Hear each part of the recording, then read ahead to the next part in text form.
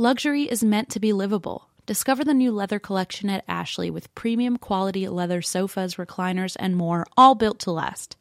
No matter how many spills, scuffs, or pet-related mishaps come its way, the leather collection at Ashley is made with the durability you need for the whole family. Shop the new leather collection at Ashley and find chairs starting at $499.99 and sofas for $599.99. Ashley, for the love of home. Helix mattresses have been recommended by multiple leading chiropractors and doctors of sleep medicine as a go-to solution for improving your sleep. Everybody is unique and everyone sleeps differently. That's why Helix has several different mattress models to choose from, each designed for specific sleep positions and feel preferences. So how will you know which Helix mattress works best for you and your body? You can take the Helix Sleep Quiz and find your perfect mattress in under 2 minutes. And your personalized mattress is shipped straight to your door free of charge. Helix knows there's no better way to test out a new mattress than by sleeping on it in your own home. That's why they offer a 100-night trial and a 10 to 15-year warranty to try out your new Helix mattress. Helix is offering 20% off all mattress orders and 2 free pillows for our listeners. Go to helixsleep.com/drink. That's helixsleep.com/drink. This is their best offer yet, and it won't last long. With Helix, better sleep starts now. I'm not saying it's cute. I'm just saying it's funny. It's like, I'm not mad. it's just funny. I'm not mad. I'm just laughing so hard because it's so funny. It's just like the funniest thing about. No. I'm fine. Are you fine? I'm fine. Like I'm not even gonna bring it up for like another 2 whole months, and then it's gonna be so funny. Don't worry. It's gonna be hysterical for both of us.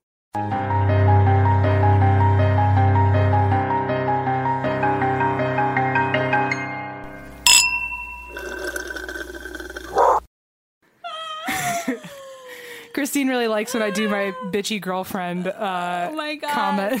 Em's like... I was in a sorority, guys, so like I'm all about Em's proudest moment. Every time I do it, Christine's like, no one can... It destroys me inside. It's the funniest fucking thing. It's just funny. It's just funny. It's just funny, that's all. It's not... I'm just going to think about it later, that's all. And I'm going to laugh real hard, too, because it's going to be so funny. Because it's just so funny. Anyway, guys, hello. Anyway. Welcome to And That's Why We Drink, the husky ramblings of 2 crazy people. The husky ramblings. And sometimes like the highest pitched girl voice too. But that's just what makes it funny. Who knows what you're gonna get? It's a mixed bag. It's always a potluck of emotions and voices over here. None of it is really that enjoyable. So good luck. Oh, wow. Hey, how are you? I'm good. I'm still on the edge of my seat. You said Blaze listened to this week's episode. Oh, yeah. Blaze, listened to this week's episode. So props to you, Blaze, if you're still here. I don't know if you gave up after that one. But he heard the It's Funny thing and he's out. Oh, you're right. He peaced out. But he said he listened to the part where my dad guest spoke. Mm-hmm. And I just got a text saying, I would not get kicked out of a waltz class. And I was like, sorry. I like how that's the takeaway. That's the one thing that he was not happy about. And so I think he and my dad are now on bad terms. So we'll see. Oh, that's good. Only 87 days before the wedding. 87 days, kill me now. Okay, how are you? What's up? I'm fine. I am fine. Are you fine? Or are you?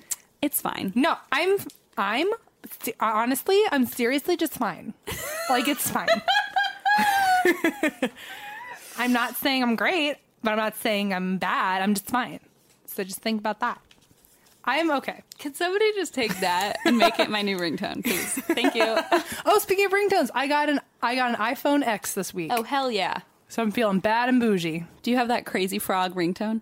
No, I have the theme song to Back to the Future, and I have the theme song to The Avengers. So it used to scare the crap out of me when it would go, "You've got mail," and I was like, "There's a man in my house." Yeah, I used to have the old AOL email. It was pretty voice great. As my text tone, so it'd say, "You've got mail." Anytime Linda called, it would be like, "Mom, mommy, mom," from Family Guy, and it drove me bonkers. I mean, me too. That's why it would force me to answer it. Linda would call like 4 times in a row, and it would just go, "Mom, mommy, mom."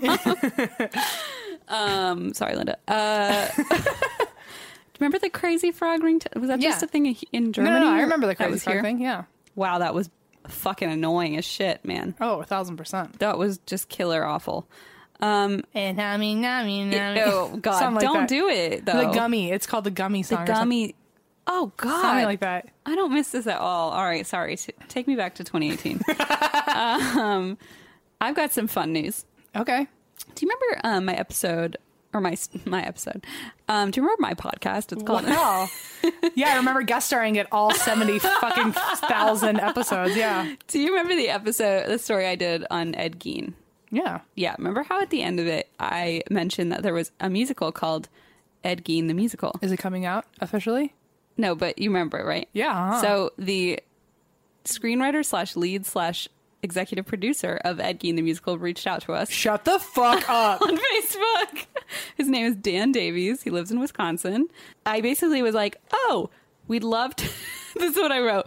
If you ever do an Ed Gein 2.0, let us know. We'd love to be there, right? Because I'm like, I want to be there. And he goes, thanks for getting back to me. It's actually a movie. And I was like, oh, I'm an idiot. Oh, no. It's a movie that was seen on PBS and Retro TV Net. PBS? I know. And Retro TV Network nationally about 6 to 7 years ago. I will see if I have a copy of the film and then send it to you. Oh, my God. Wait, hold on.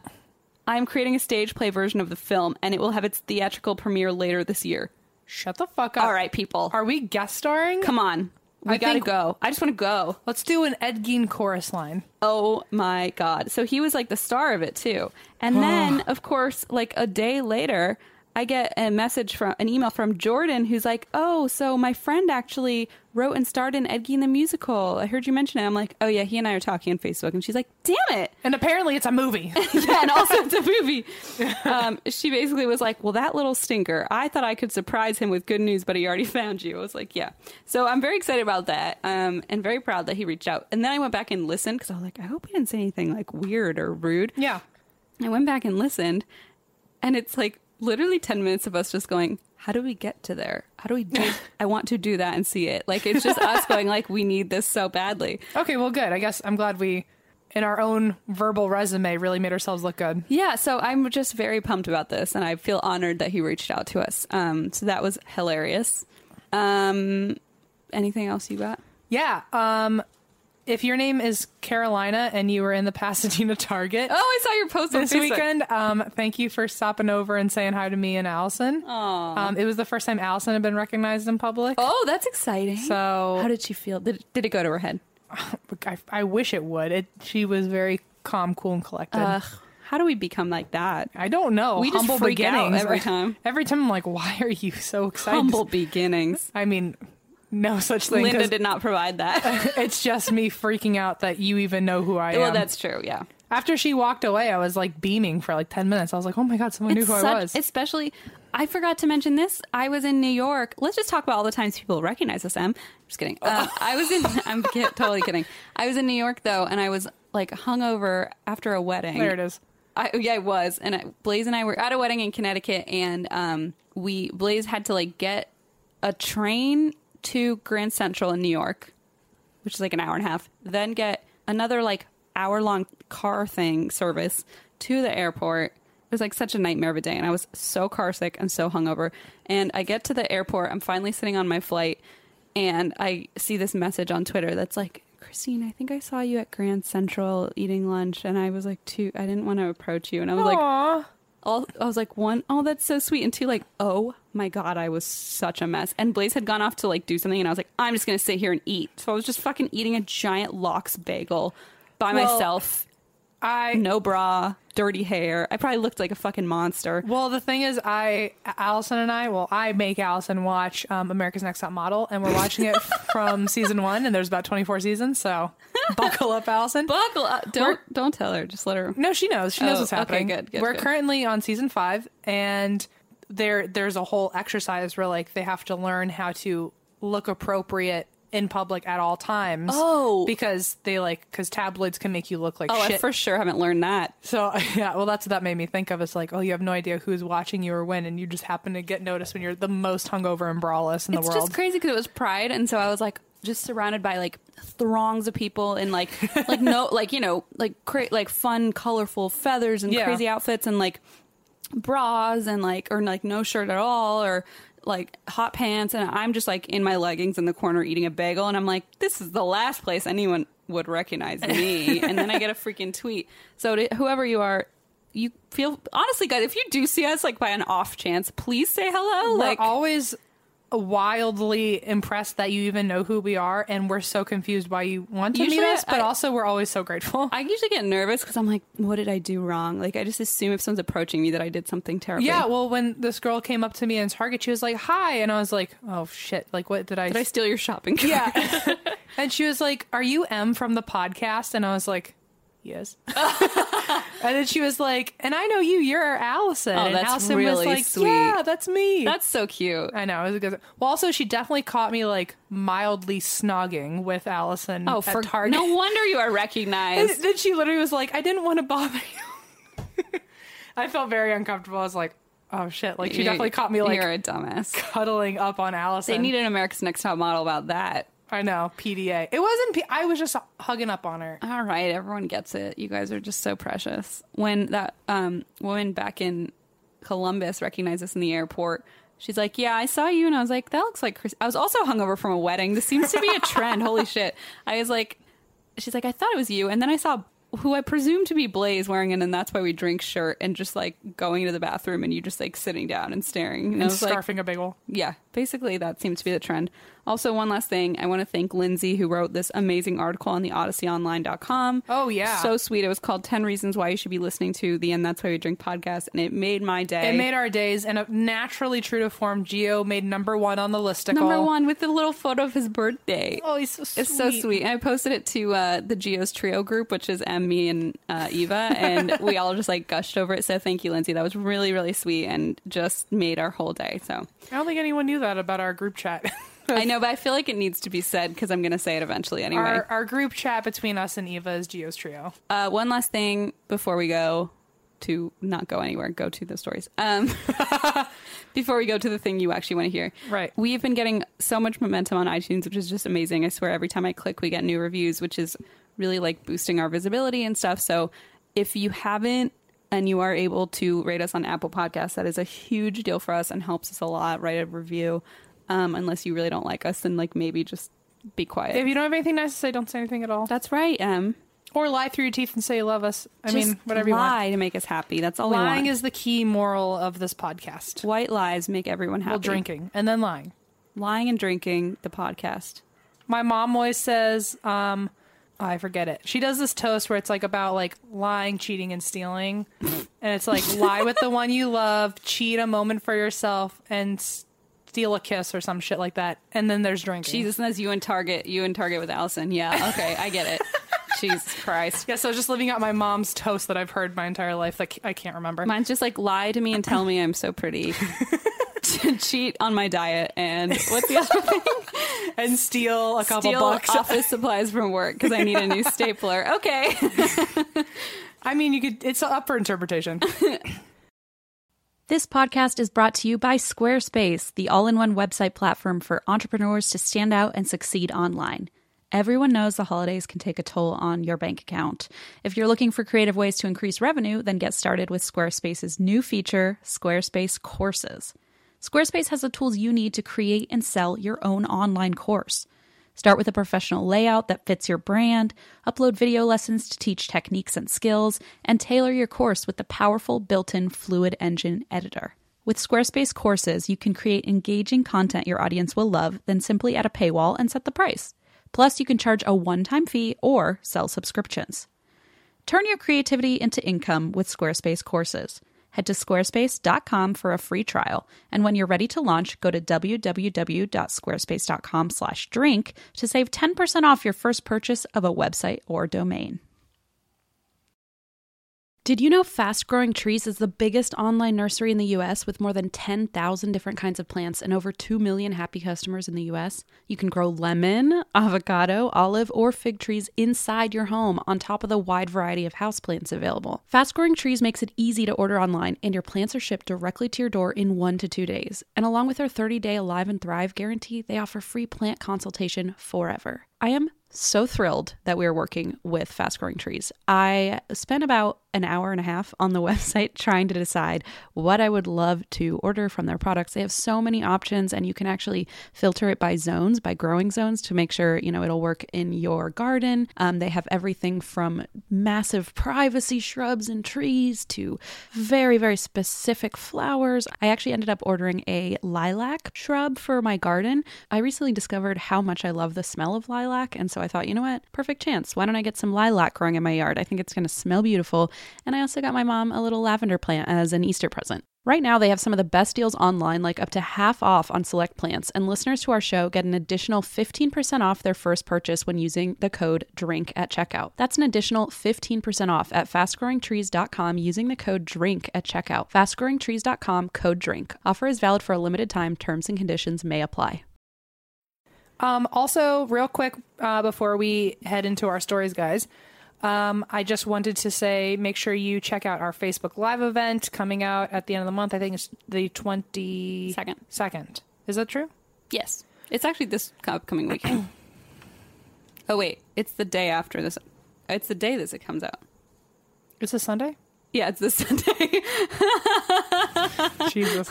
Once again, we don't know what we're doing on this show. Okay, so it's just going to be a surprise. Me. If you guys are watching our Facebook Live later today, you are going to see that it is so hot that we have decided we are going to do this month's Facebook Live in Christine's pool. Inside a pool. On my brand new waterproof iPhone X. Yes, that's correct. And so sorry if the sound is horrible, but also it's so But also we are not sorry. Blindingly hot over here that we don't have room to care. 3 p.m. Pacific Standard Time today. Catch us in our skimpies. Yep. Yum. Oh, yeah. Also, Em has to talk about Ghost now. Oh, there's a cat. Holy shit. The cat. Oh. That scared the crap out of me. How did he get in here? God. The cat just climbed right up. Hi. Hi, baby. Hi, handsome. It's a baby Juniper. Baby sweets.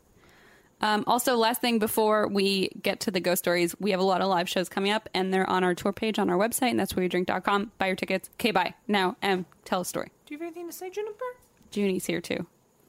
Oh, he's purring. Go. Oh, he's purring into the microphone. You're stealing his limelight. Junie, keep talking.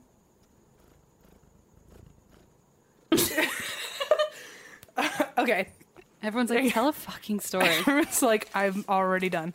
Okay, so this story has intrigued me for a long, long time. Since middle school, one might say. Really? Or at least high school. Since I lived at home. This is a story that Deirdre told me on a whim one time. Okay. And I've always remembered it. I don't know if she even remembers it. But it is an urban legend. And it is the Green Children of Woolpit. Oh my god, what? I've never heard of this. Okay. I just like to picture Deirdre being like, the Green Children. Oh, she was like, have you ever heard of this? You should just look it up and just see what you think about that. Oh, bye. Okay. Hi, Juniper. Junie. Oh, man. This is not your moment right now. He's making it his moment. Hi, sweets. Aww. Oh, the kitty. He loves me. Okay. He's so good at giving kisses. Okay. Goodbye. So, the Green Children of Woolpit. So it's from the 12th. Oh, and he's back. Oh, for God's sakes. All right, I'm sorry. Oh my god. He's coming. Boop. Okay, so. I don't know what you thought was going to happen. I don't know. I'm getting... He really drove nails in that time. I mean, you were literally pretending you were, like, a creature to be attacked for a minute there. Went all the way. He broke skin in a lot of places just now. Honey, okay? Go find your big brother, okay? Oh, and now Gio's here! Baby Gio, wow, this is so special. Oh, God, I sat down in the chair and there's just sweat on it. That's disgusting. Eva, do you miss us? Okay, so.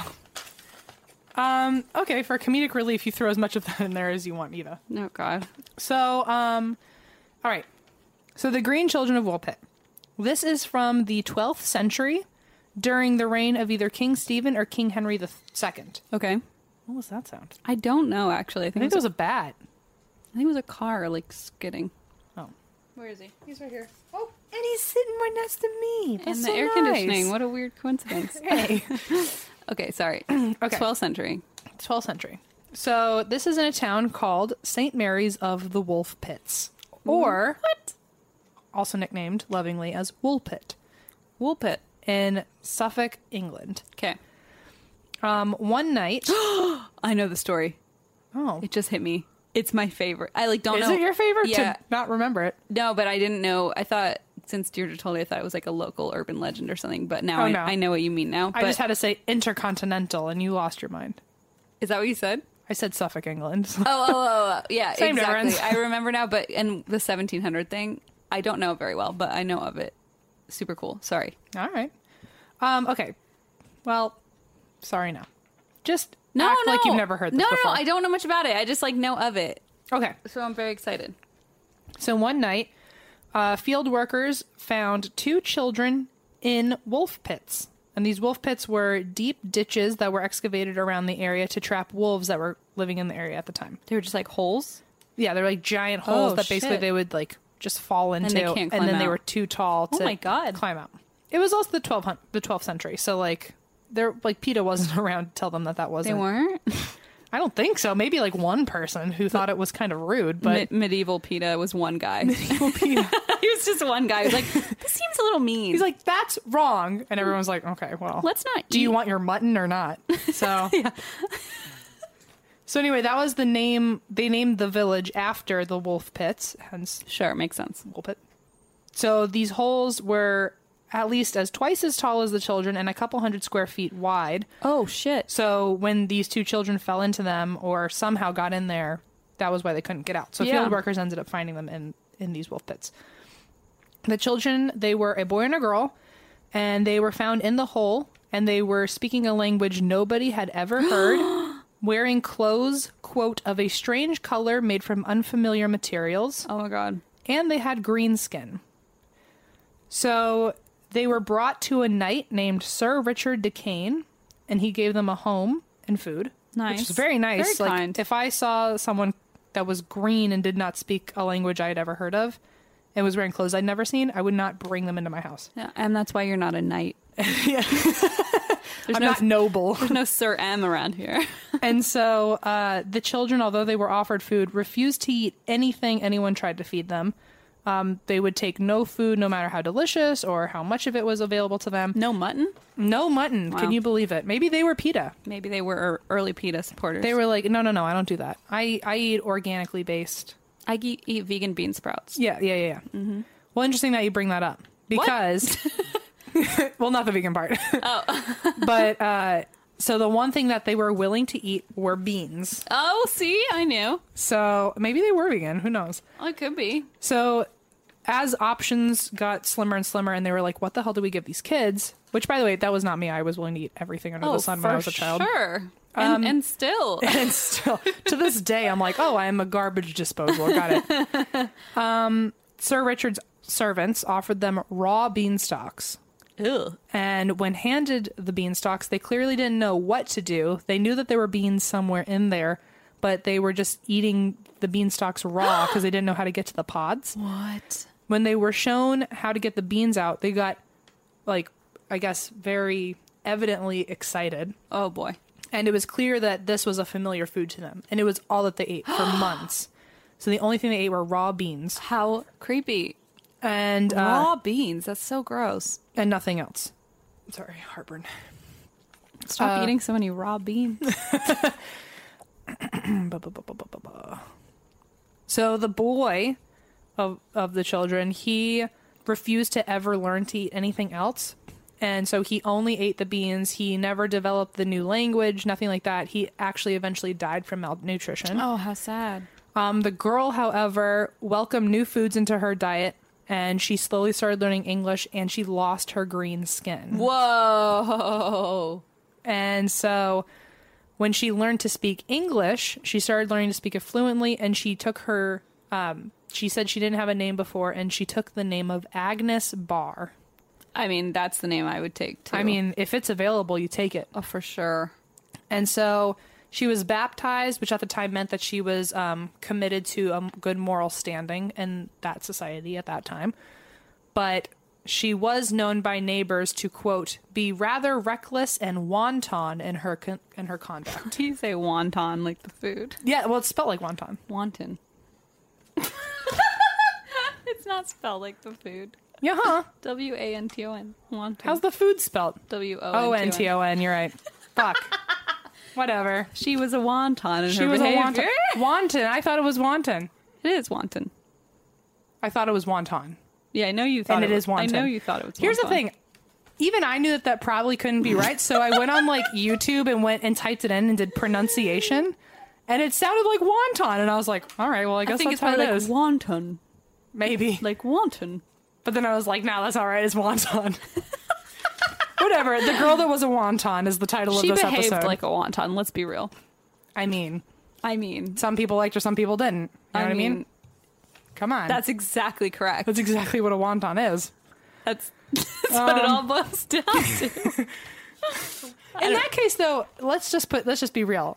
You're a writer at Nickelodeon. Why don't you have a wonton story going? I mean, I do now. A reckless Chinese food. Eva, write that down. Escape the kitchen.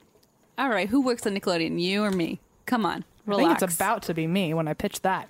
I'm pitching a movie tomorrow, and I'm about to scrap my whole idea. Let's talk about how we could segue into a Wanton wonton on a Segway. Oh my god, on a segue. Wait, also, hold on, everybody, please pause, because a bunch of people were like, "It's actually not from the French; it's from the Italian." And I was like, "M thought it was a segue with a W, so don't bitch me out for saying it's." It's okay. Everyone's going to see French. something that wonton isn't Chinese, so we're going to get a whole new week of it.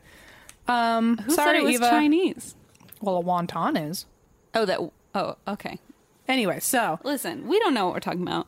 I let's don't know why anyone. Let's get back to Agnes Barr Can we just talk about Agnes? and how Everybody- she's such a wonton. Will you guys stop derailing this conversation, you guys? Please. God. Honestly, your voices are so loud. I can't. we're I trying can't to concentrate. we're trying to educate you.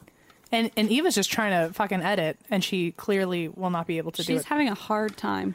All right. Well, everyone can laugh at me for another word I apparently did not know, and just how badly the education system failed me. Hold on. No, I wouldn't have said anything except that it was wonton, which just made me laugh so much because it's like wontons. I was so excited to talk about it because I was like, oh yeah, wonton.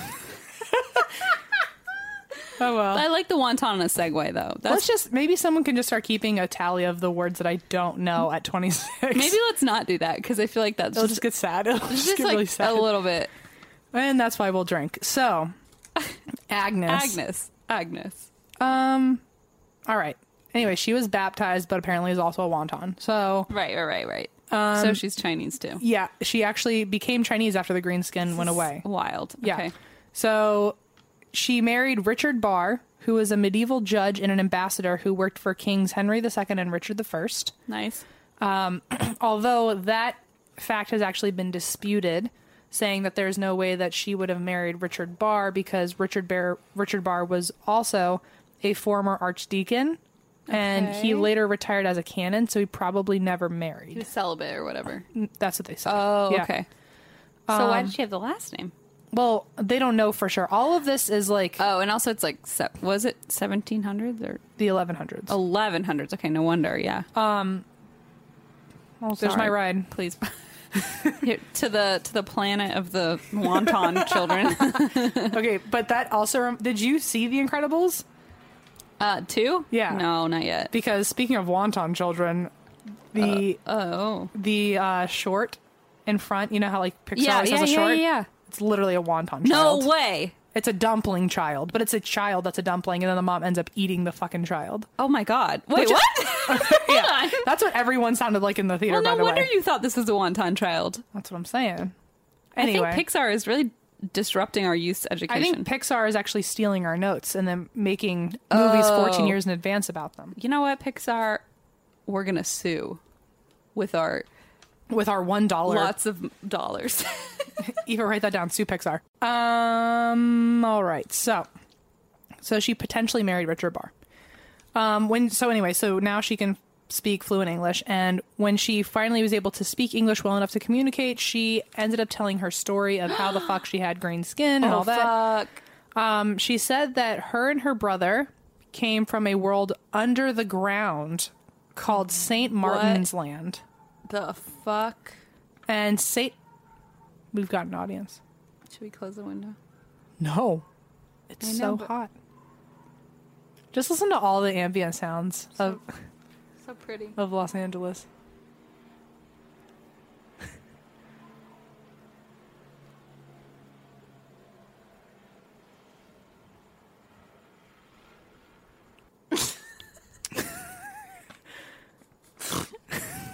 Okay, we're back.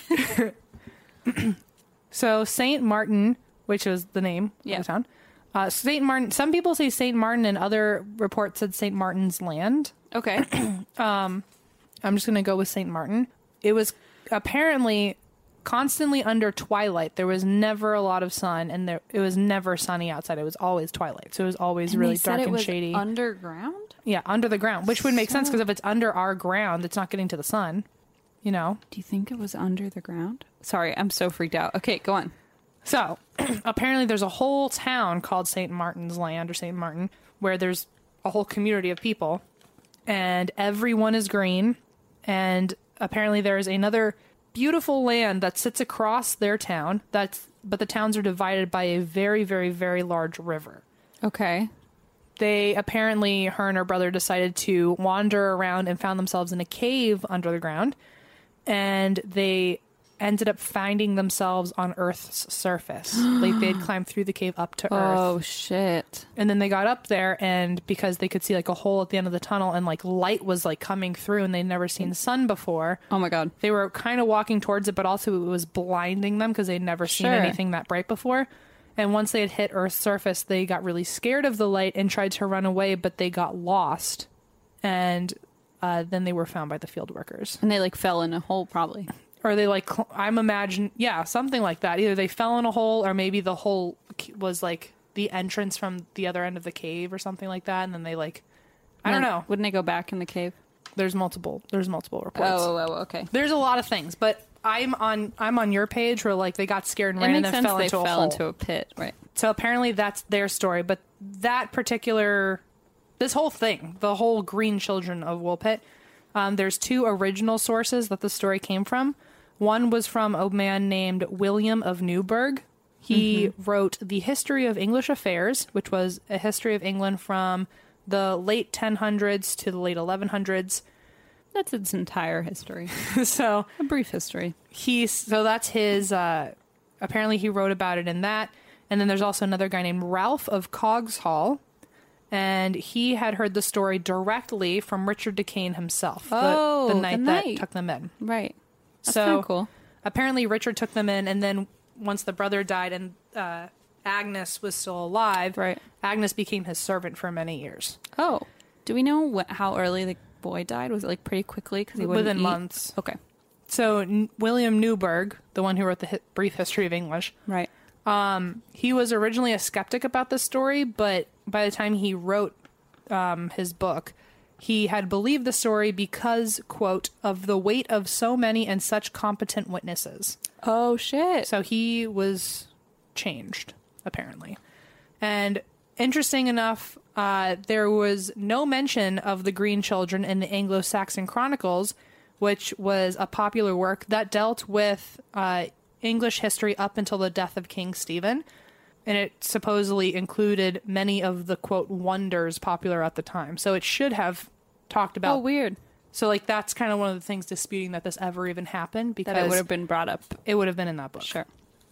Ralph of Cogshall, one of the guys who first wrote about the Green Children, his story, because they both have kind of similar but different accounts Yeah. of what happened. So Ralph, who seems to be more of the actual reliable person because he actually knew the night, Right. he says that the girl's point of view was that her and her brother were watching over their father's flock of animals when they heard sounds of bells coming from inside of a cave. Oh, boy. So they followed the sounds and walked through the dark until they found the other end of the cave. Their senses were so overwhelmed by the blinding light of the sun that they ended up walking all the way up to the cave, not really knowing where they were going, and they ended up in the wolf pit. Oh, okay. And they were scared and tried to go back into the cave, but they were so scared and running around that they had the dirt that they were kicking up from running around covered up the hole, so they got They were trying to... they right. couldn't figure out the entrance back into their And they were probably cave. blinded by the sun and stuff. Right. Okay. William, the guy who was changed by everyone else's opinion, he says that her account was that she said they were basically he had more description about the town because all of the witnesses he had talked to had all slowly given him more detail of what she had said. Okay. So his story is more like her account of the town. And so he says that she called the town St. Martin's Land, named after their patron saint. And the place had many churches, and a lot of the residents were Christians. I love how it's just so like the same, but also they just are randomly green and speak a different language. Yeah. But also they have patron saints Yeah, patron and saints. Catholicism. Okay. And apparently what happened was, like she had said in other accounts, that St. Martin's Land has never had any sunlight. It's only twilight, and there's a giant river that they can never cross. But after one night, her and her brother finally deciding that they're going to cross the river, they did cross the river, and they ended up walking through a dark forest instead of a cave. Oh. And they ended up finding themselves at Woolpit, and then couldn't find their way back through the right part of the forest to get home. Oh, okay. So those are two different stories, but basically it's her and her brother wandered off and they couldn't got find lost. themselves. Sure. Also in both accounts, they heard bells, and that's what they were just like transfixed by these bells, and they had to go find out where the sound was. Oh. So I don't know if you know the answer to this or if you're going to talk about it, but like, do you think they ever were like, please take us home, like to our families? Or were they just like, this is our life now? They tried, but they couldn't speak English. And then by the time they were able to speak English, they had already like Acclimated to the town. And I think they were also so young, they like kind of forgot. Kind of depressing. Because there are stories that say that she tried to give her account, but as she got older, she couldn't remember much of the town. Oh, so it was she was patchy. a little kid, yeah. This is where all the theories come in, Sure. because the main question is like, why the fuck are you green? I mean, I do want to know the theory. Yeah, I have very many questions. So some think there's a lot of theories, by the way, so I'm just going to run them off. Sure. Some thought that the children suffered from green sickness, which plagued unmarried Victorian women. Yeah, me too. Fuck. But then a lot of people disputed, first of all, that doesn't fucking make sense. And second of all, he's like the brother, who's not an unmarried Victorian woman, also had green skin. So Also, that's not a thing. So what the fuck are you talking about? well, apparently it is a thing, which I will What? explain later. Hang on. So Oh, another shit. theory. This is also one of the more wild theories. I'm pouring more wine. Oh, why? A more wild theory. Great. I'm ready. Can't wait. So some thought that the children, and by some I mean this one guy named Robert Burton. This one guy. That's like the most. That's like Reddit. Like, For the record, look at my bullets though. It says some thought, and then it said Robert Burton. And I was like, I mixed up my bullets. oh my god. So Robert Burton wrote a book called The Anatomy of Melancholy, which, can I get a copy of that book? And can my therapist too? That's our autobiography. Apparently the children just fell from heaven. Just green children. Sure. I'm not even gonna go there. So what it did though was it caused the stir that implied that they could have been from another world. Aliens. Okay. So- let's go back. I said let's not go there, but now I want to go there. So in 1996, an astronomer named Duncan Lunan, Oh my god. yeah, It sounds like a fake guy. he said that the children, this was his theory, they accidentally teleported to Earth from another planet, most likely Venus or Mars. Me too. What the fuck? They may have originated from a planet that one side is always light and the other side is always dark, with a twilight zone in the middle. And they lived in the middle. They lived in the middle of this planet. The river that they mentioned in their story could have been, quote, a huge canal that encircled the entire planet for thermoregulatory purposes. This guy sounds bananas. Duncan. So he's got quite a specific view. He also, if that wasn't enough, claims that their accidental teleportation trip was basically they were trying to come to Earth in a, quote, Star Trek style transporter that malfunctioned. So he's recent then. Yeah. Oh, This because is- I'm this is thinking 96. he's from like 1200, and I'm like, how does he know about Star Trek? No, this was from 1996. Oh, so he's just an alien dude. Yeah. Okay, got it. And then the green skin, he just shrugs off with a side effect from consuming the genetically modified alien plants. Duh. Duh. So, genetically, hold on. Obviously, Duncan Oh my is God. a man of only wisdom. Wisdom. Oh, that's exactly what I was going to Yeah, say. yeah. So far, Duncan's runner-up. Wisdom runs on the deep. theories. Yes. Another, To be fair, if he said all this to me, I'd probably be like, fascinating. I'd be like, tell me every fact I you would know. jump. We'd jump on board so fast. I'd be like, and where am I, Duncan? Where did I come from? how do I get there and teleport myself? So that's one theory, is that they're aliens in a very specific way. Okay. Another is that they're children that just fell from heaven. Heaven. Another is that they are unmarried Victorian spinsters. And That's my favorite theory. another theory is that the green children, this one's the most realistic Okay. so far, that they were abandoned at a young age in the woods and raised by wolves. So they could have lived in caves away from the sunlight. So they had probably had a very poor diet, and they could have had chlorosis. That's like eating plants. Chlorophyll, sort of. I don't know. Oh, it So- sounds like chlorophyll, like eating plants. Yeah, well, Okay. that's what it sounds. But I'm going to actually get to that later. I put it okay. differently in my notes. But they could have had chlorosis from the poor diet, and also suggesting that they were raised by wolves. Some reports say that both children, whenever they would see food, they would howl at the moon, and then they would run on all fours for the rest of the night. Em and me do that too. I don't know why I say Em and me. Em and I do that too. But okay. am I allowed to ask a question Yeah, about that though? Because my thought is, why do they speak a different language? Like if they were raised by wolves, they wouldn't speak a language. Like they would just be like, Maybe they just did a lot of grunting. or maybe they invented their own. You know how Oh, yeah. twins do, I guess. Maybe? Yeah, maybe they had their own little But is being raised by wolves really a thing, or is that like because Mowgli did it. I know there's like Romulus and like it's like a right. Well, no, they a myth. well there has been. I know there was. There's a few stories of people who were actually raised by wolves. Truly, really, Truly. Wow. There's one girl. I know you can find it on YouTube, but they interviewed her. They're like, "What was it like to be raised by wolves?" Wow, that's wild. They don't eat her? I guess not. We're going to get emails, but I mean, we're gonna get emails. don't email us because I'm going to Google it the second this episode's over. I'm going to find out the all about second it. we're gonna have all the information before you've even emailed And us. then you're going to email us and I'm going to be like, I Googled it. I know. But I will Google it. But that's fascinating. yeah. So That's bonkers. there's also a man, Harold T. Wilkins, and he wrote a book called Mysteries Solved and Unsolved. Love him. In the 50s. He said that the green children may have entered our world from a parallel dimension That seems reasonable, I think. by accidentally passing through some form of window that bridged the two worlds. Okay. All right. I'm in. I'm down.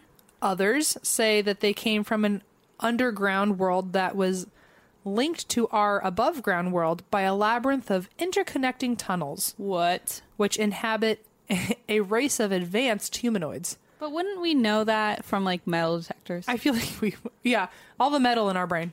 I have a metal detector. I know. I feel like at I just some wanted to point, say that I have a for metal- all of the people who like go like into swamp, like sewers and all that shit, like someone would have found a world, Or just someone like, right. someone would have found a green person. Don't we have like sonar detectors? We would have figured that shit out by now. I mean, they've looked for Atlantis and haven't found it. I don't think if they were literally under our feet. This is Atlantis, actually. Maybe it is Atlantis. Seriously, I don't know. I'm surprised that that's not one of the theories. That's what I thought you were going to say because that's makes sense to me. So here, those are all the like, sure theories, but there are Wacko two theories. main theories. Like what do you call them? Academic theories or like more like Not really academic because the next word I'm going to say is fairy. But okay, yeah, okay. academic. I mean, Sure. depending on the school of witchcraft and The wizardry. school of thought yeah. that you're in. Okay. So in the 12th century, this was a time when pagan beliefs and stories were still like intertwined with Christian teachings. Sure. So there is a theory that they were fairies. Oh dear. Speaking purely on a story analysis, the color green often means that fairies are nearby. It also means nature, and in Celtic mythology, it means death. Oh boy. In Celtic folklore, they believe that the boundaries between the physical world and the fairy realms are there and exist always, but fairies often will not cross certain bodies of water, Really? such as the giant river they were talking about. That they have natural boundaries that very often they wander away from. They also believe that fairies are very particular in the foods that they are offered. Green is also a regular color on fairy beings, so the skin would make sense with how the fairies could have, like, I got this from one website about fairies, so I don't know, I don't want to, like, make fun of anyone who, like, believes in that stuff. Like, so I'm just reading straight off of this, but it says, this is very in line with how fairies could have humanoid qualities yet look inhuman. Okay. Which makes sense to me. Yeah, it does make sense. I never thought of fairies as green, but apparently that's actually a common thing. I guess Tinkerbell wore green. She wore green. But she wasn't green. Well, also they said, like, how Robin Hood apparently lived in, like, a world with, like, some mythical creatures. He wore green. Peter Pan wore green. Oh, interesting. So, like, they said the, like, green... And they were always in nature, like the forest and stuff. Yeah, and they're always, like, flying, or they have some sort of skill or something. I mean, I know that mythology goes, like, way back. Yeah. Yeah. But apparently in more, like, Celtic folklore, it's, like, their skin can be green. Interesting, okay. Especially if they're elves. Elves' skin is apparently green. I know I have the most basic knowledge of this, so please do not send in a million emails correcting me. I'm going to figure it out. I'm going to look it up. But from what I gathered, elves are the most green-skinned. So they thought maybe these kids are elves. Okay. So even the land that they described as St. Martin's Land apparently resembles what a lot of land, like the land of fairy, looks like. Sure. In traditional folklore. And in the story, they like beans, but apparently in Celtic tradition, beans is the food of the dead. So then there's also a story that maybe they are fairy ghosts. Ooh, I like that theory. And then there's another twist that maybe they're elvish ghosts. Okay. And then maybe they're fairy elvish ghosts. It could go in a million directions. Or maybe they're alive ghosts that just like beans. Who knows? Or maybe they're just green-skinned humans. Who the fuck knows? So Celtic people also believe that sunrise, sunset happen to be the two times where the fairy world and the human world overlap the best, like the witching hour basically at 3 a.m. Okay. It's so there's a chance, since they showed up in the middle of the night, that, you know, maybe the worlds overlapped, and that's how they kind of like transported into this world by accident. And got stuck or something. And got stuck and couldn't get back, and like the land had like solidified or something. Sure. I don't know. Listen, I'm following. I'm into it. Okay, cool. Yeah. Fairies apparently are intoxicated, which is a quote word. Me too. They are intoxicated. Intoxicated by bells and otherworldly music. Oh, I see. Never mind. Compelling them to join humans in the human world. So maybe They're heard drawn to it. Oh they my heard God, bells, that's wild. and then were desperate to cross the natural boundary of the river that they usually don't cross. Especially because they were like young. Maybe they were during the hour where our worlds would have overlapped. That's interesting. And then they just showed up and couldn't come back. Holy shit. And they spoke a different language, and they wore clothes no one had ever seen. That I forgot about the clothes. That's pretty weird. Because again, like wolf children, but then like where did they get these weird clothes that no one had ever seen? So, I mean, that's a very realistic theory that they were fairies, and that a lot of people think this might just be like an urban legend that started in Celtic folklore, where they warned you about the green children. Right. They like drew from the folklore. Yeah, that makes sense. So if this were to be a reality and something that really, really, really happened, then people go with the next theory I'm going to tell you. And that's the researcher Paul Harris. Okay. So Paul Harris says that the children could have been Flemish immigrants who fled from Fornham St. Martin to Woolpit. Oh, okay. So they could have been English. Another theory that he had is that they could have been English and had their unique village's dialect. And because nobody ever traveled to other villages, nobody recognized what they were saying. Sure. They also could have traveled through the mines through the Thetford Forest to escape persecution from King Henry II. That would explain why they spoke in a different language, and the sun could have been blocked by all the tall trees in the forest, so maybe they're just used to living in the shade and kind of in the dark. Yeah. So the town is now called Fornham All Saints, but at the time it was called Fornham St. Martin. Oh. So when they said they were from St. Martin's land, maybe they meant Fornham St. Martin and were just too little or didn't know the language well enough that they couldn't explain themselves. Well, it makes sense too that it was like 1100s, 1200s. Yeah. And that they were like, oh, we don't recognize this language, but it's not like they had Google or like knew foreign languages necessarily in a small village. So that's interesting. So chances are that either they were Flemish and so nobody knew the Flemish language, or that they came from a small English town and nobody recognized the dialect. that they could have been trying to run from persecution from King Henry II, and they were hiding through the mines and hiding through the forest. Poor little children. And so maybe when people said, "Where are you from?" they said St. Martin, thinking, oh, Fornham St. Martin, but they didn't remember that last part. Makes sense. And the church nearby where they would have been running around and hiding has bells that would have been heard. Oh, shit. Sorry, Gio had to sneeze. Bless you. Okay. Also, right next to the Thetford Forest that they would have been running through is Lark River that runs through St. Martin and has an area nearby that has several underground passageways that used to be old mines. So people think, okay, they were running around through the mines and they saw a river and then they crossed it to get to hear the bells. And oh, how creepy. And they had a weird language because they never left that part of the town before. Do you think like the green skin was just kind of like it became exaggerated as people told the story, maybe? Well, the green skin could have been two different things, okay, according to what Harris has to say. Sure. So it could have been chlorosis, like I said, which is a form of anemia. Caused by a lack of nutrition, and it reduces the delivery of healthy red blood cells to tissues, which gives your skin a green tint. Oh, shit. Okay, so don't email me about how I said it was about chlorophyll, please. Well, I thought like plants are green and the skin could be green. I'm learning. But so it could be chlorosis, so it could just be from anemia. Interesting. Which also, the green skin was actually common at the time for ill-fed, overworked girls before iron supplements came out.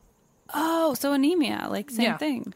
So it could be from chlorosis, or the green skin could have come from, because the kids were found by themselves, they could have been abandoned by their parents, or their parents could have been more abusive than that and fed them arsenic and left them for dead in the woods. Oh, because apparently it was quite a common practice back then for parents to kill off their children to collect inheritance on them because they were trying to run from persecution and needed money. And they didn't want to have to carry the children. Dude, how fucked up is that? So it could have been that their parents tried to feed them arsenic, which was used in green dyes and gave the skin a green rash. No. And it would make sense why hers went away after time. Yeah. Yep.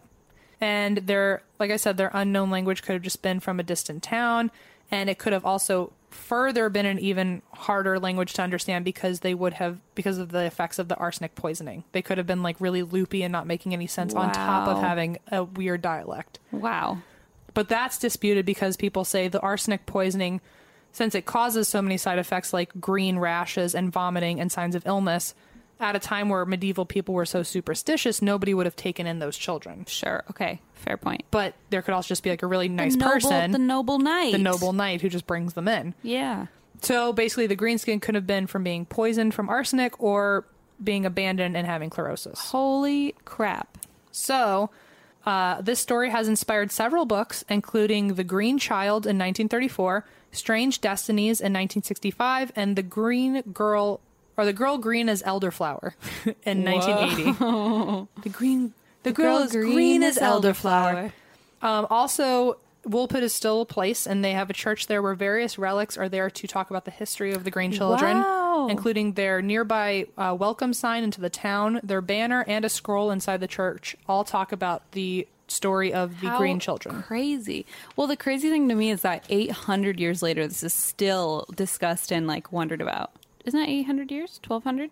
Well, 1100. Yeah, basically. Yeah. Basically, yeah. I mean, enough time. It's like 800 years. It just blows my mind that like it's still even a thing. Do you want to hear me speak Flemish? Yeah. Do you want to hear me sing Flemish? Yeah, huh? Okay, this part's French. Hold on. Flemish Idol. This is so embarrassing. But you asked to do this. I know, but I might make you delete it. We'll see. Zonderliefde, varme liefde, weite winde, samme wind. Zonderliefde, varme liefde, wente zee, de gräze zee. What does it mean? I don't know. Wait, let me see. Zonderliefde, varme liefde, lichte, lichte, donkere lichte, en shortet zand over Merlande, van plut land, min Vlaande land, ai, Marieke, Marieke, je flamme, wait, hold on. Le ciel flamand, couleur de tour, de Bruges et Gand. Is that French now? Yeah, it switches back and forth. Pleure avec moi, de Bruges et Gand. What song is that? It's I, Marieke, Marieke by Jacques Brel. Oh, right. Yeah, I know that one. Jacques Brel is alive and well and living in Paris. Zonderliefde, Varma. Yeah, Warme Liefde. Oh, yeah. Liefde. It's a great song. It is a great song, though. I mean, you really nailed it. It sounds great. I'm going to have all these people being like, that is not how you say French words. Okay, but so I don't care. Christine's single is dropping at the end of the year. In Flemish. In Flemish. Listen, Flemish isn't my first language, so I don't really want to be... English isn't either, though, so you're probably nailing Flemish compared to English. De Bruges Jargon. And then it ends with he's just yelling like, De Bruges Jargon. And I'm like, why is he... I think you're going to also be drunkenly screaming that on a street corner Y'all, one day. It's such a good song. Okay, I used to play on the piano. Anyway, it doesn't matter. Let's talk about something else. Jesus. Okay, well... You're welcome. You said Flemish and I couldn't... Tough act to follow, I guess. I couldn't get it out of my... Tough act for me to follow my own fucking terrible singing with the story. All right, let's hear it. You know when you've got the holidays, the new year, and then all of a sudden it's sort of back to the grind? Especially if you run a small business, it can be really hard to get back into the swing of things, but Stamps.com is here to make that a little bit easier for you. Stamps.com streamlines all your mailing and shipping to turbocharge your operational efficiencies. For 25 years now, Stamps.com has been indispensable for over 1 million businesses, whether they're mailing out checks, invoices, legal documents, books, podcast-branded koozies, maybe that's just us, or anything else. Get access to the USPS and UPS mailing services you need to run your business right from your computer anytime, day or night. No lines, no traffic, no waiting. And with rates you can't find anywhere else, like up to, get this, 89% off USPS and UPS, how could you go wrong? We have loved Stamps.com for years, not quite 25, but since we started the podcast, which was 2017, and we could not get by without it. I remember there were days where we didn't have Stamps.com, those I call the dark ages, and I was hand shipping everything and driving it on my lunch break to the post office. It was all very hectic. Stamps.com, I do it straight from my house, and it makes my life a trillion times easier. Keep your mailing and shipping moving at the speed of your business with Stamps.com. Sign up with promo code DRINK for a special offer that includes a 4-week trial, plus free postage and a free digital scale. No long-term commitments or contracts. Just go to Stamps.com, click the microphone at the top of the page, and enter code DRINK.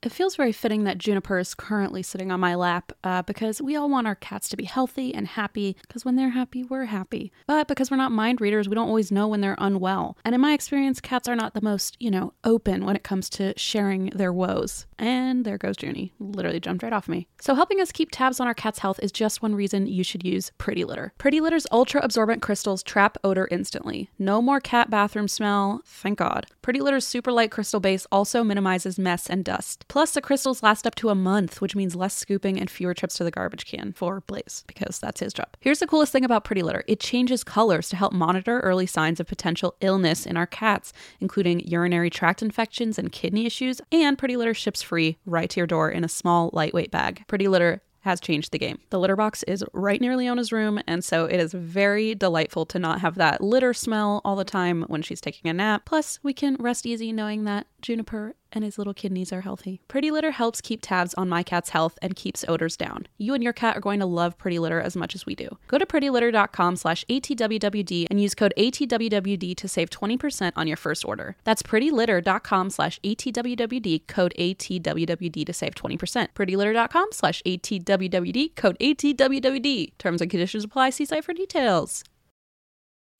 All right, so I got a wild one for you today. Okay. Like bananas? Like a bananas one. Okay. This is the story of Jennifer Pan. I don't know her. Okay, so this has been covered on a few podcasts.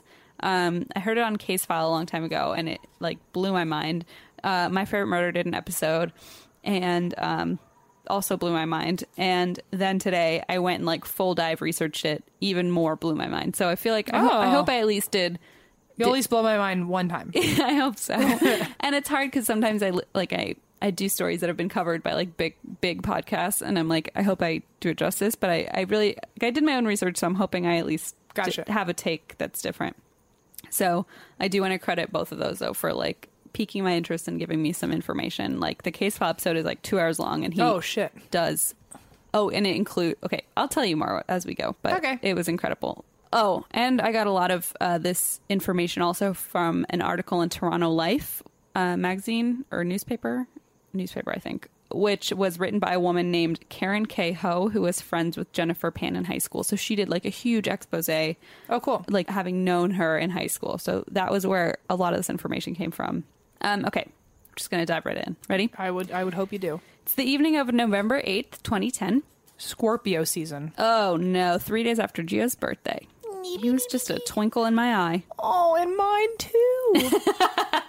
Before we ever knew each other, we both had a Gio twinkle in our eye. Oh, sweet baby boy. And drink some wine. Hold on. I forgot he was in here. I know, he's being so sweet. So, November 8th, 2010. 27-year-old Jennifer Pan is watching Gossip Girl. Naturally. Me too. And John and Kate plus 8. Okay, me too. More like him. Yeah. In her childhood bedroom, and her mother, Bick, had just gotten home from line dancing class, and her father, Han, had just gone to bed when she hears a noise from downstairs. 3 men had just stormed into the house with guns. One of the men grabbed Jennifer, tied her to the banister with shoelaces, and demanded money. She told him where to find $2,500 that she had saved up and stashed in her room. Meanwhile, the other 2 men ordered her parents, Han and Bick, downstairs. So they woke up Han with a gun to his face and said, come with us. The other one grabbed Bick, her mother, brought them downstairs into the basement, the entire time demanding money. The intruders were screaming, yelling at them, and then telling them to shut up and stop talking.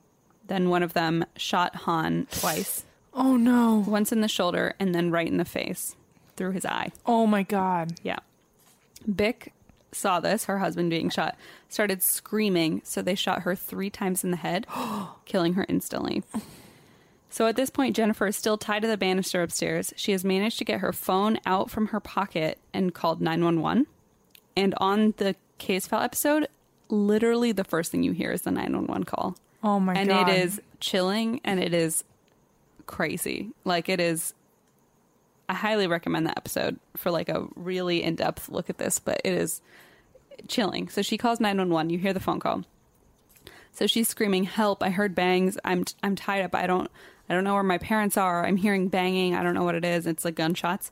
Then about 34 seconds in, you can hear a groaning noise, and it's her father, and he's woken up. Oh, no. Yeah, after being shot in the eye and in the shoulder. Sees his wife dead, has dragged his body upstairs from the basement, and has managed to leave the house. So you can hear this on the call. You can hear him like groaning and like dragging himself outside. Open the door to go outside. He starts screaming wildly. He sees his neighbor in his driveway. The neighbor obviously calls 911 immediately. Paramedics arrive.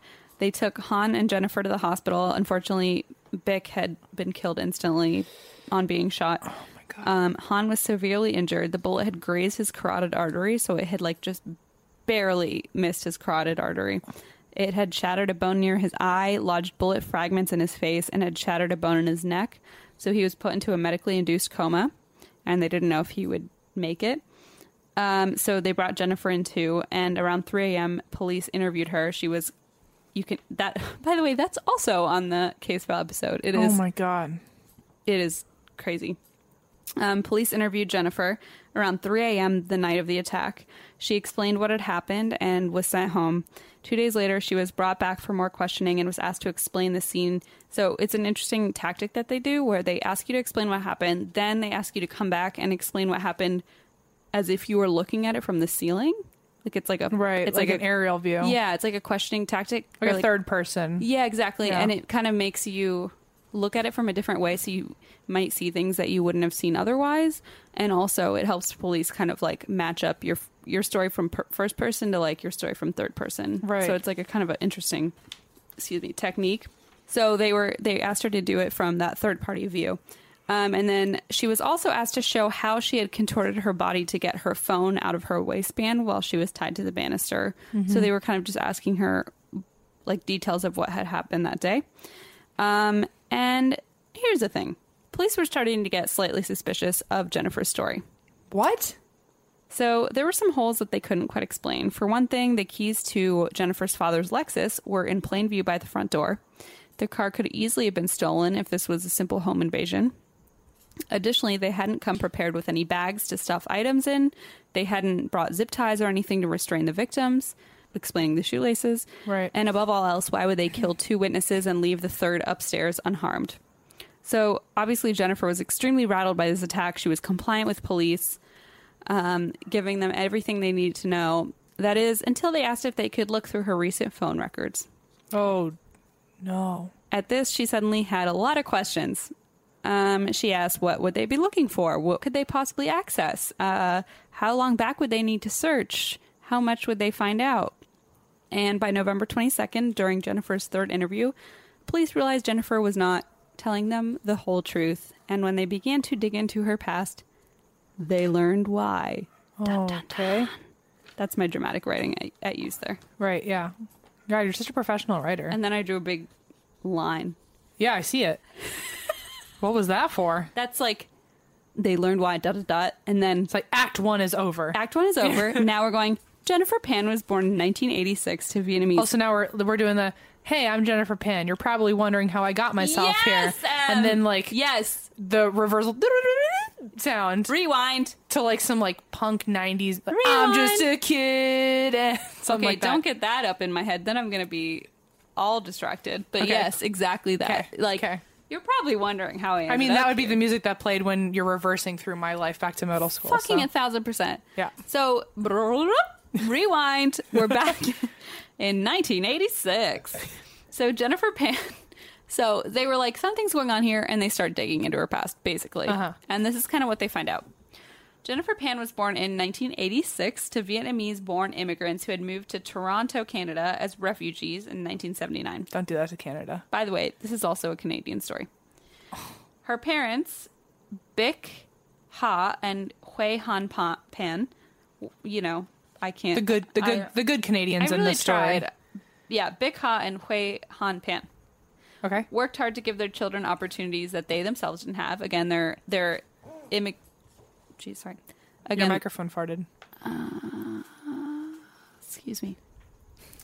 They're immigrants. They're refugees. They just wanted to build a better life for their kids, basically. So, after years of hard work and being thrifty, they were able to buy a large house with a 2-car garage in an area called Markham, which had a large Asian population. So that they were among friends and family and people who had Same culture. Same culture, exactly. Had similar backgrounds. And they were basically making it in Canada, and they were like, Well, that's what everyone does in Canada, I imagine. making it. I mean, that's what the second I move to Canada, I'm going to be making it. And until then, no. No, never. But the second you hit it. So basically what they wanted, as a lot of parents do, they wanted to do the best for their kids. And this unfortunately came with somewhat of a caveat. So they set extremely high standards for their kids. There was a lot of pressure. They expected them to excel at every turn. Jennifer was the oldest child. She had a brother named Felix who was 3 years younger than her. And Jennifer started taking piano and figure skating when she was 4 years old. She would train almost every day of the week in addition to her schoolwork. So sometimes in elementary school, like as a small child, she would get home at 10 p.m. from figure skating and have to do all her homework for the next morning. Jeez. So it was just a lot. I wouldn't come home from figure skating and just do my homework starting at 10 because I was just a horrible student. Oh no, but like they were forcing this. They were like, this is your Like pressing your her. life. Like, Yeah, they were like, you're going to be training to be basically an Olympic athlete. my And mom knew there was no chance for me. Oh, me too. Me too. Exactly. But that's what's kind of scary about this is that, well, you'll see. So she's doing piano, figure skating classes. She trained every day of the week. She would literally get home at 10 p.m. from training and then have to do her homework for the next day. She was hoping to become an Olympic figure skating champion. At least that's what her parents wanted for her. And then, unfortunately, she tore a ligament in her knee, so those dreams were dashed.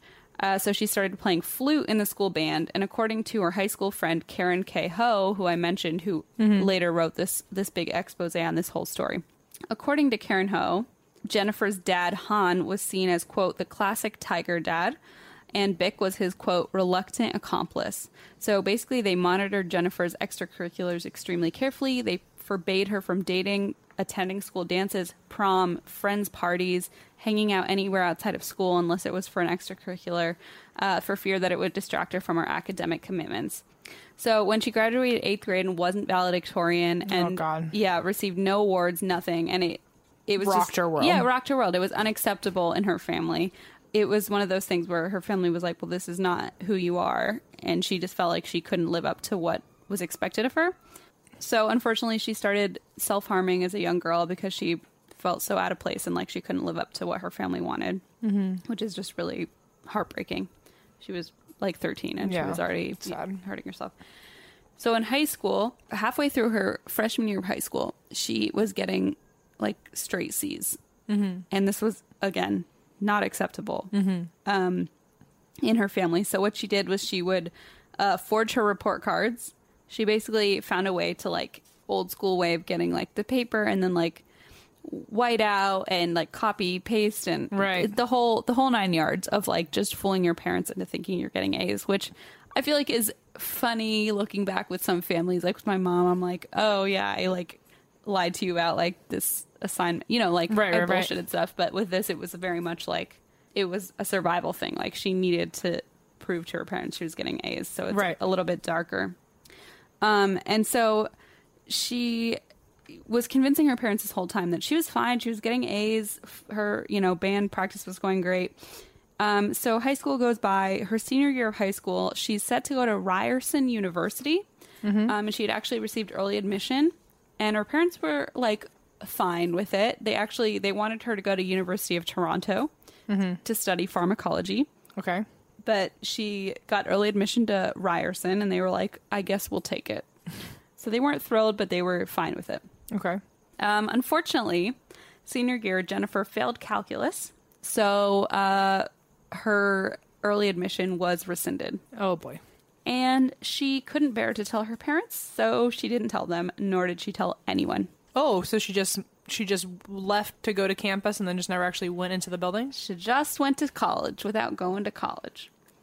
So, as though nothing was wrong, she basically told her parents, I'm starting school. And when the school year began, she would go to her, quote, college classes, but instead she'd go sit in cafes, teach piano to kids to make some money, and work as a server in a restaurant. She told her parents she'd received scholarships so they didn't have to worry about the financial aspect of it all. She didn't just say I got scholarships. She forged documents saying that she got financial aid and scholarships from the country or from the state, and then that she got scholarships from the university itself. And instead of leaving it that, Jennifer just kind of piled on to the lies. Like it almost like escalated just because she was so far in that she couldn't stop it. Basically. Right. So like I said, her father had always dreamed that she'd go to pharmacology at the University of Toronto. So 2 years into her, quote, college career, that this entire time she's not going to college at all, her dad one day goes, so whatever happened to like this plan? Oh, she had told her dad, I'm going to Ryerson for 2 years because she wanted to please them. So she said, when she was originally admitted to Ryerson, she's like, I'm only going for 2 years and then I'm going to transfer to University of Toronto to do pharmacology like you want. So 2 years into not actually being at Ryerson, her father asks, you know, how's it going? What's the deal with, like, are you going to go transfer? And she says, oh, yes, I've been accepted into University of Toronto's pharmacology program. And they were thrilled. And wow. Yeah. She went as far as to purchase textbooks. She literally took notebooks, watched videos and read books in the library, filled out notebooks of notes about pharmacology just so she could go home and say, oh, yeah, these are my notes for today. Crazy. Like, she went that far.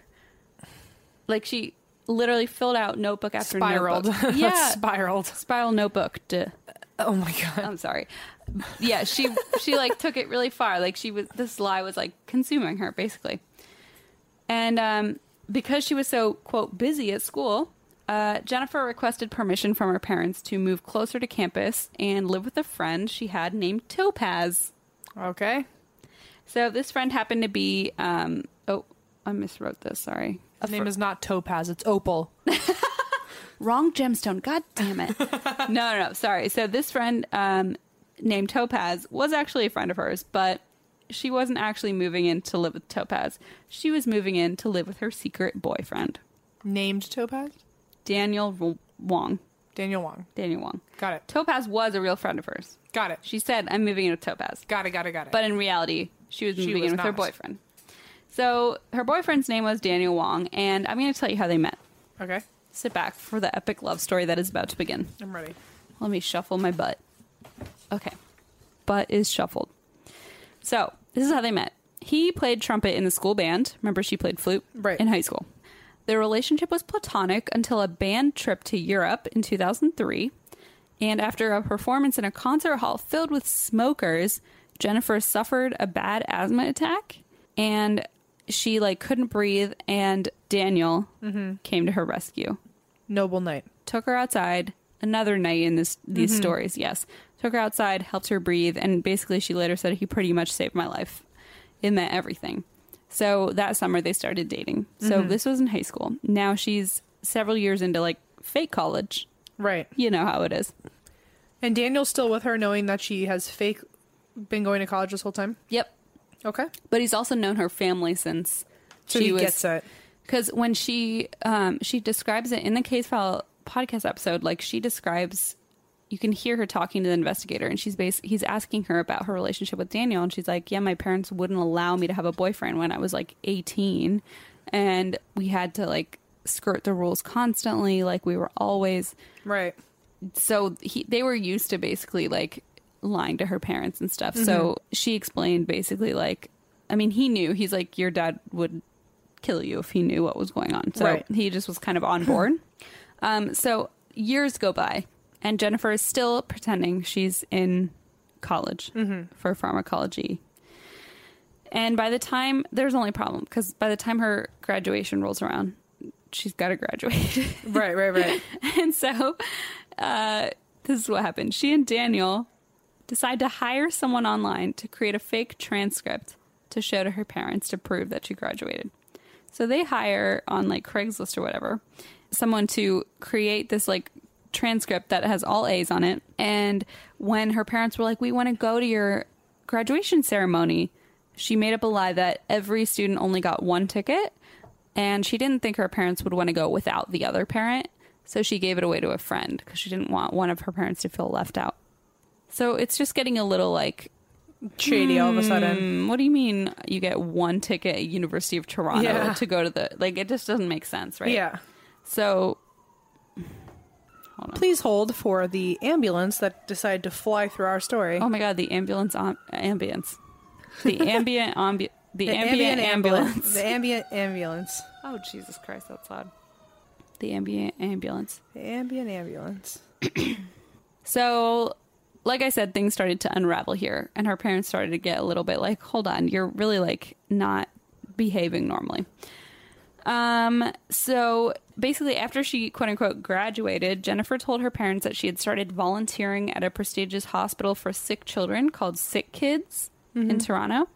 And her parents soon realized something was off because she didn't have a badge, she didn't have a uniform, and yet she was going every day to this like job she had and was just acting really fishy about it. So one day, Bick and Han insisted on dropping Jennifer off at work. So they drop her off and she enters the hospital, and then Han, her father, tells Bick, follow her.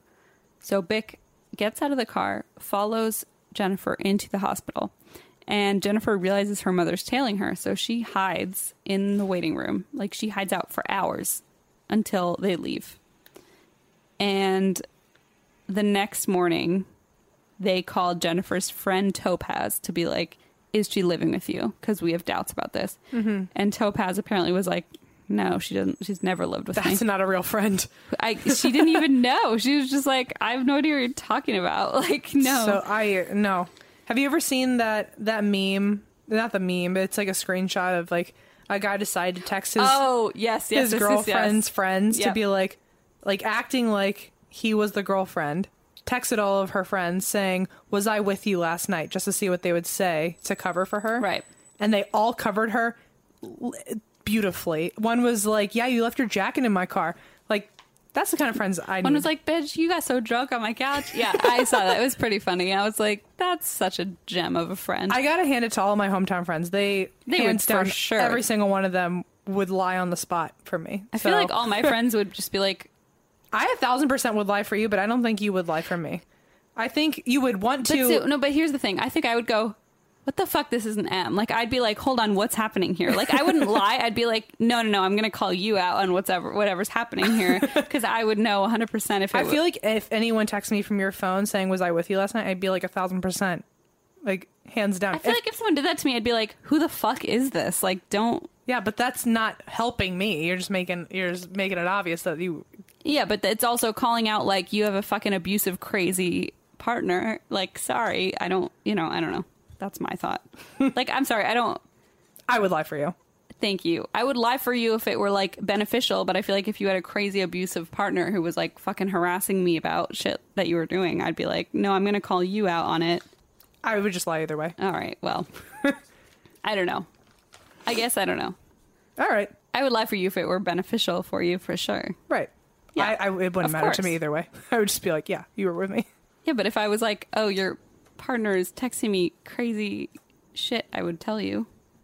Yeah. I don't know. Whatever. Doesn't matter. Okay. So Topaz wakes up in the, like, they call her like 6 in the morning. They're like, is she there? And she's like, no, what? Like, no, she's not here.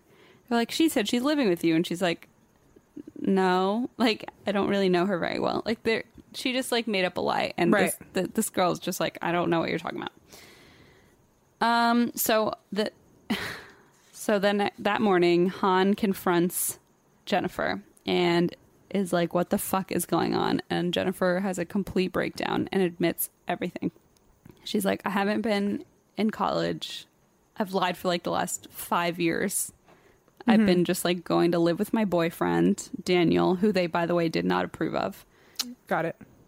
The whole thing. She admits the whole thing was a lie. So obviously, Han, her dad, is completely shocked at this revelation. He wants to throw her out of the house. But her mother, Bick, convinces him, like, just let her stay. Let her be at home. We'll figure it out. So he lets her stay, but they started to get super strict with her. Stricter than usual. So they took her cell phone. They took her laptop. They only permitted her to use them if she was in her parents' presence. So she could only use her phone or laptop if she was around one of her parents. Weird. She had to endure surprise checks of her messages. So they would like occasionally just go through her phone to make sure everything was like normal. By the way, she's 24 at this point. So yeah. she's a grown adult. They forbade her from seeing Daniel. They ordered her to quit all of her jobs except the piano teaching one. And they began tracking the odometer on her car. So she's 24, like I said. She'd never finished high school. So at this point, she got to work completing her high school degree by finishing that calculus class that she had failed. And at this point, her parents are encouraging her to apply to university for real this time. But they forbid her from leaving the house to go anywhere but her piano teaching job. So they're just like, basically, she's on lockdown. Basically. So Jennifer still is madly in love with Daniel. And she's extremely lonely because she's so restricted and is not allowed to speak to him, is not allowed to be with him. And because of this stress on the relationship, Daniel basically tells Jennifer, like, I can't do this. Maybe if this is figured out on your end someday, I can handle it. But right now, like, I can't do it. So he breaks up with her. And Jennifer is obviously heartbroken and actually attempted suicide. Oh, boy. Yeah. And then she finds out Daniel is seeing a new girl. Oh, boy. Named Christine. Okay. Oh, boy. Christine Cheever. Christine. So Christine just has no love in this story. Ready? In an attempt to win back his attention and discredit Christine, Jennifer concocts a bizarre story. She tells Daniel that a man had knocked on her door, had flashed a police badge, and then when she opened the door, a group of men rushed in, overpowered her, and gang raped her in the foyer of her house. What the fuck? And then a few days later, she received a bullet in an envelope in her mailbox that she said was from Christine, the new girlfriend. What? And then it insinuated that Christine had set up the gang rape and had mailed her the bullet as a threat. Fuck. So it worked. Oh my God. It worked. Daniel left Christine and went back to Jennifer, even though the whole thing was made up. She made up the whole thing. God. She was never gang raped. None of it was real. So he dumps Christine, goes back to Jennifer. And around this time, so they're back together. Around this time, Jennifer reconnects with a friend from elementary school named Andrew Montemayor, who had supposedly boasted about robbing people at knife point in the park near his home. What? Which later he denied, but apparently that's what kind of drew Jennifer to him, because she told him about her awful relationship with her parents, and he confessed that he'd once considered killing his own father. So this kind of got into Jennifer's head, and she started to imagine how great it would be to get out from under her dad's thumb and live without him in her life. Mm-hmm. So she starts talking to Daniel, her boyfriend, and they begin to hatch a plan. And together, after a few weeks, the two of them realize that Jennifer's parents have a life insurance policy that would leave her $500,000. But I also want to add here that Daniel so far has just been the nice guy who played trumpet and helped her recover from her asthma attack. But I do want to add that he wasn't all that perfect himself. He'd been expelled from a school. He'd gotten in trouble with the law a few times, once for trafficking a pound of marijuana. And he also had some less than savory friends. Let's put it that way. And that's why her parents didn't like him? No, her dad just didn't want her to date anyone because she was like still in high school when they met. And so he was like, you're not allowed to date him. And then I don't think they even knew about him at all, to be honest. It just happened to be that he wasn't the greatest influence. But yeah, they just refused to let her date anyone. And so, of course, the one she latches onto happens to be kind of not the greatest guy. Got it. So he had some, like I said, less than savory friends. And one of these friends was a man named Lenford Crawford, otherwise known as Homeboy. Oh, okay, sure. Daniel and Jennifer decided they'd have Crawford execute her parents so they could collect the life insurance money and live together without the threat of her parents constantly looming over them. And they asked Crawford what his going rate was, and he said it was usually $20,000, but for a pal like Daniel, he'd make it $10,000. Oh, wow. Great. Lenford's a great guy. What a deal. Half off sale. BOGO. Buy one, get one. Oh, that's fucked up. It's like Payless shoe store, buy one, get one. Pogo. Payless, don't sue us. Oh, God. Okay. I just said Pogo, like Pogo the Clown. Help me. Okay. Oh, I thought Pogo Stick. Oh, I thought Pogo, like John Wayne Gacy. Whoops. We're fucked up. Okay. So he's like, I'll make it 10K because you guys are such great friends. So after several weeks of back and forth, and Jennifer got a SIM card for a Samsung flip phone. Like, she had an iPhone, but then she got a Samsung flip phone with a SIM card that she would like take the SIM card out of to like make sure it wasn't on her iPhone. Right. Especially because her parents were always like checking her phone to make sure. So after several weeks of back and forth, finally on the morning of November 8th, the group finally all agreed that today was the day. And there was actually a time in between there where Daniel broke up with her and went back to Christine. Oh, boy. And was like, I'm in love with her and I don't want anything to do with this. And then she goes, okay, well, if you're going to be with her, then let's cancel this whole thing. And he was like, but I thought you wanted this for you. And she was like, but then I have nowhere to go. So I don't want to do it if you're not involved. So apparently there was just like all this sort of drama. No, you do it. Like, I only want to do it if you want to do it. And it's like, where do you want to go get food? Literally. I want to go to Cheesecake Factory, but only if you want to go to Cheesecake Factory. Exactly. I want to kill my parents, but only if you do. Yeah. I want you to be there for me and then afterwards, if you kill them, I'll pick where we go for dinner afterwards. Deal? Yeah. I think that's very fair. Yes. So basically, it took weeks for them to finally land on a time that it would actually work. So November 8th, finally, they agreed that was the day. That night, the contract killers that Jennifer Pan had hired to kill her parents showed up and shot both of them in cold blood. That's so fucked up. The only problem was, so remember how I said, like, her dad, Han, was in a induced coma because he had been shot in like grazed the carotid artery and all that good stuff. Right. Well, 3 days later, he wakes up from his coma. Oh my God. And guess what else? What? He remembers everything. Oh my God. He says he tells police he saw his daughter chatting softly, quote, like a friend with one of the intruders in the hallway. He says her arms were not tied behind her back while she was being led around the house. So on November 22nd, during her third interview with police, Jennifer breaks down in sobs and begins to admit everything that happened. She explains that while her parents were settling in for the night, she went downstairs, unlocked the front door. She went into the study, switched the light on, which was a signal for the intruders that it was go time, basically. So she switched the light, which meant it was go time. And then they came in and basically followed her instructions of shooting her parents and pretending it was an invasion, a home invasion. And so after her confession, it took, over a period of 4 hours, almost 4 hours, Jennifer spun out this absurd story of what happened. She said first that the attack had been an elaborate plan to commit suicide. What? She said she had given up on life, but she couldn't manage to kill herself, so she hired Homeboy, and claimed she didn't know his real name, to do it for her.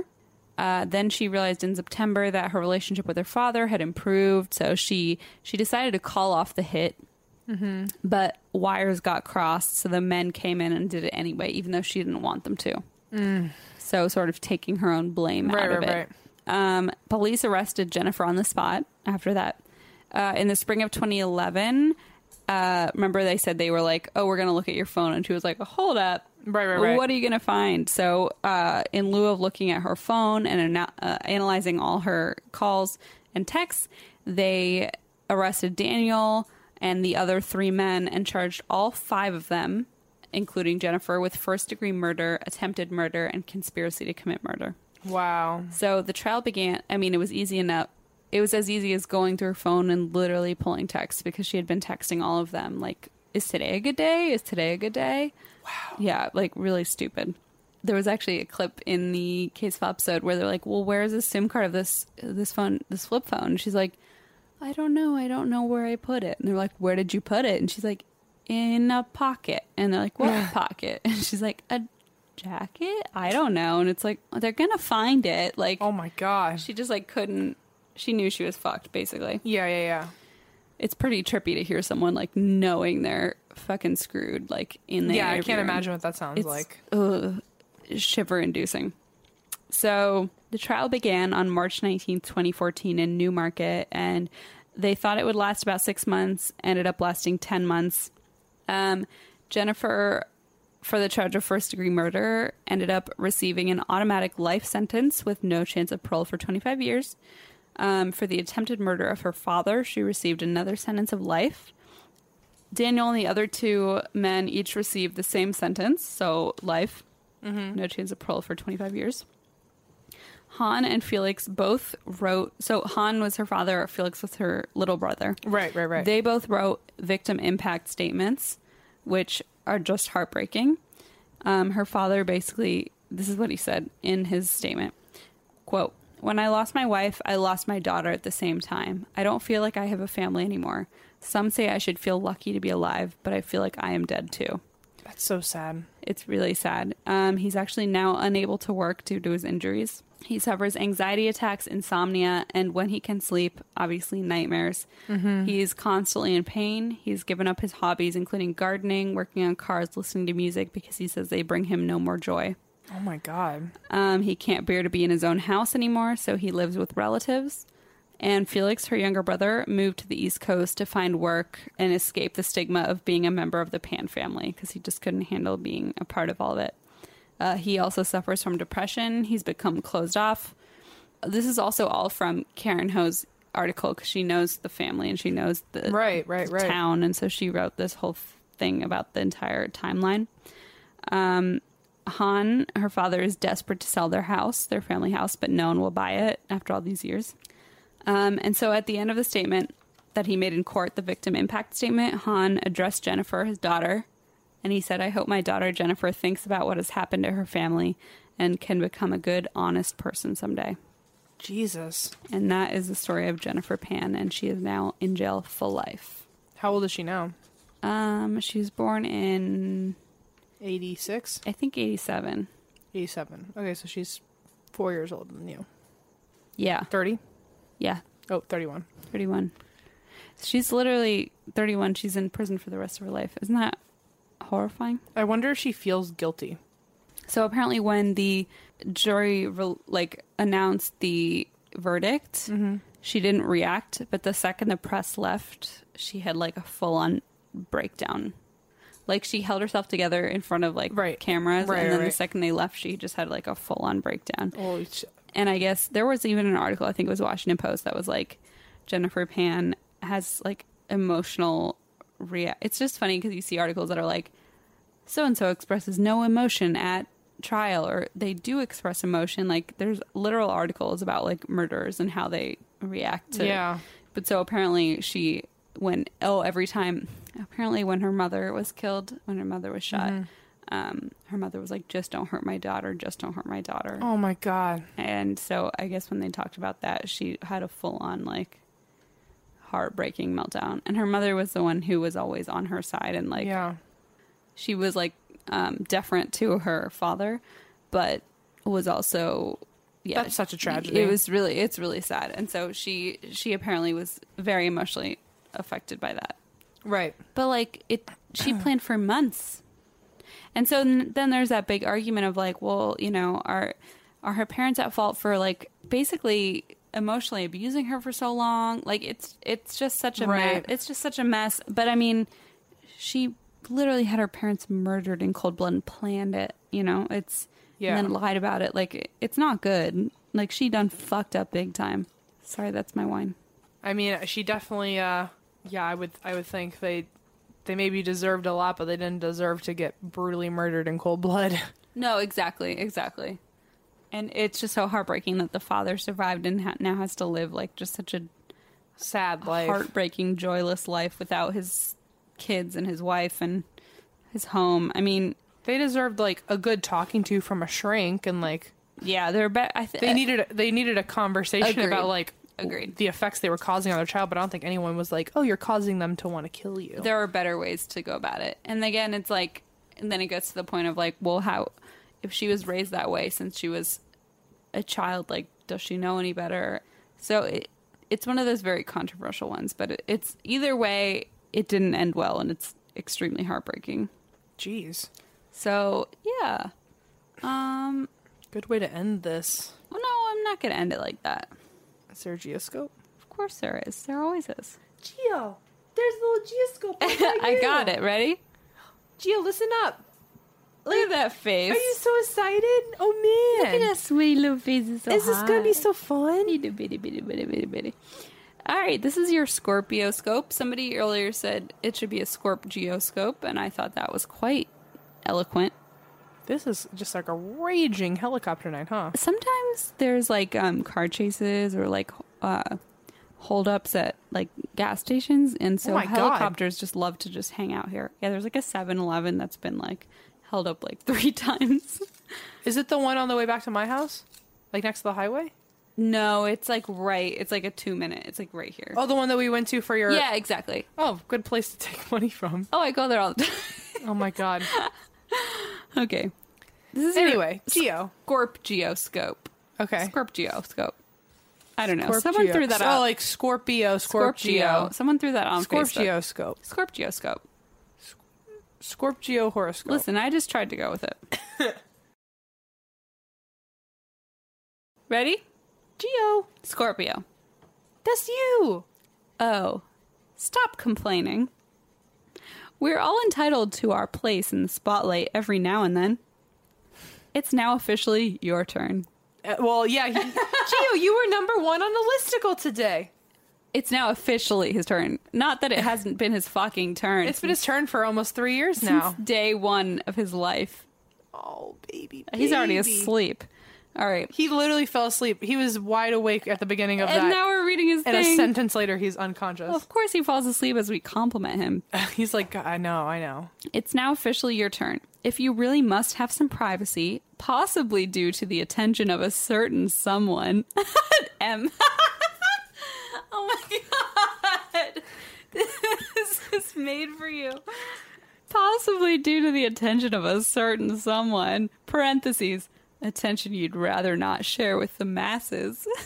He perked up. Look at him. He's so happy. With the masses. With the masses. Did someone go onto fucking astrology.com and write an actual geoscope for us? Gio, this is you and me all the way.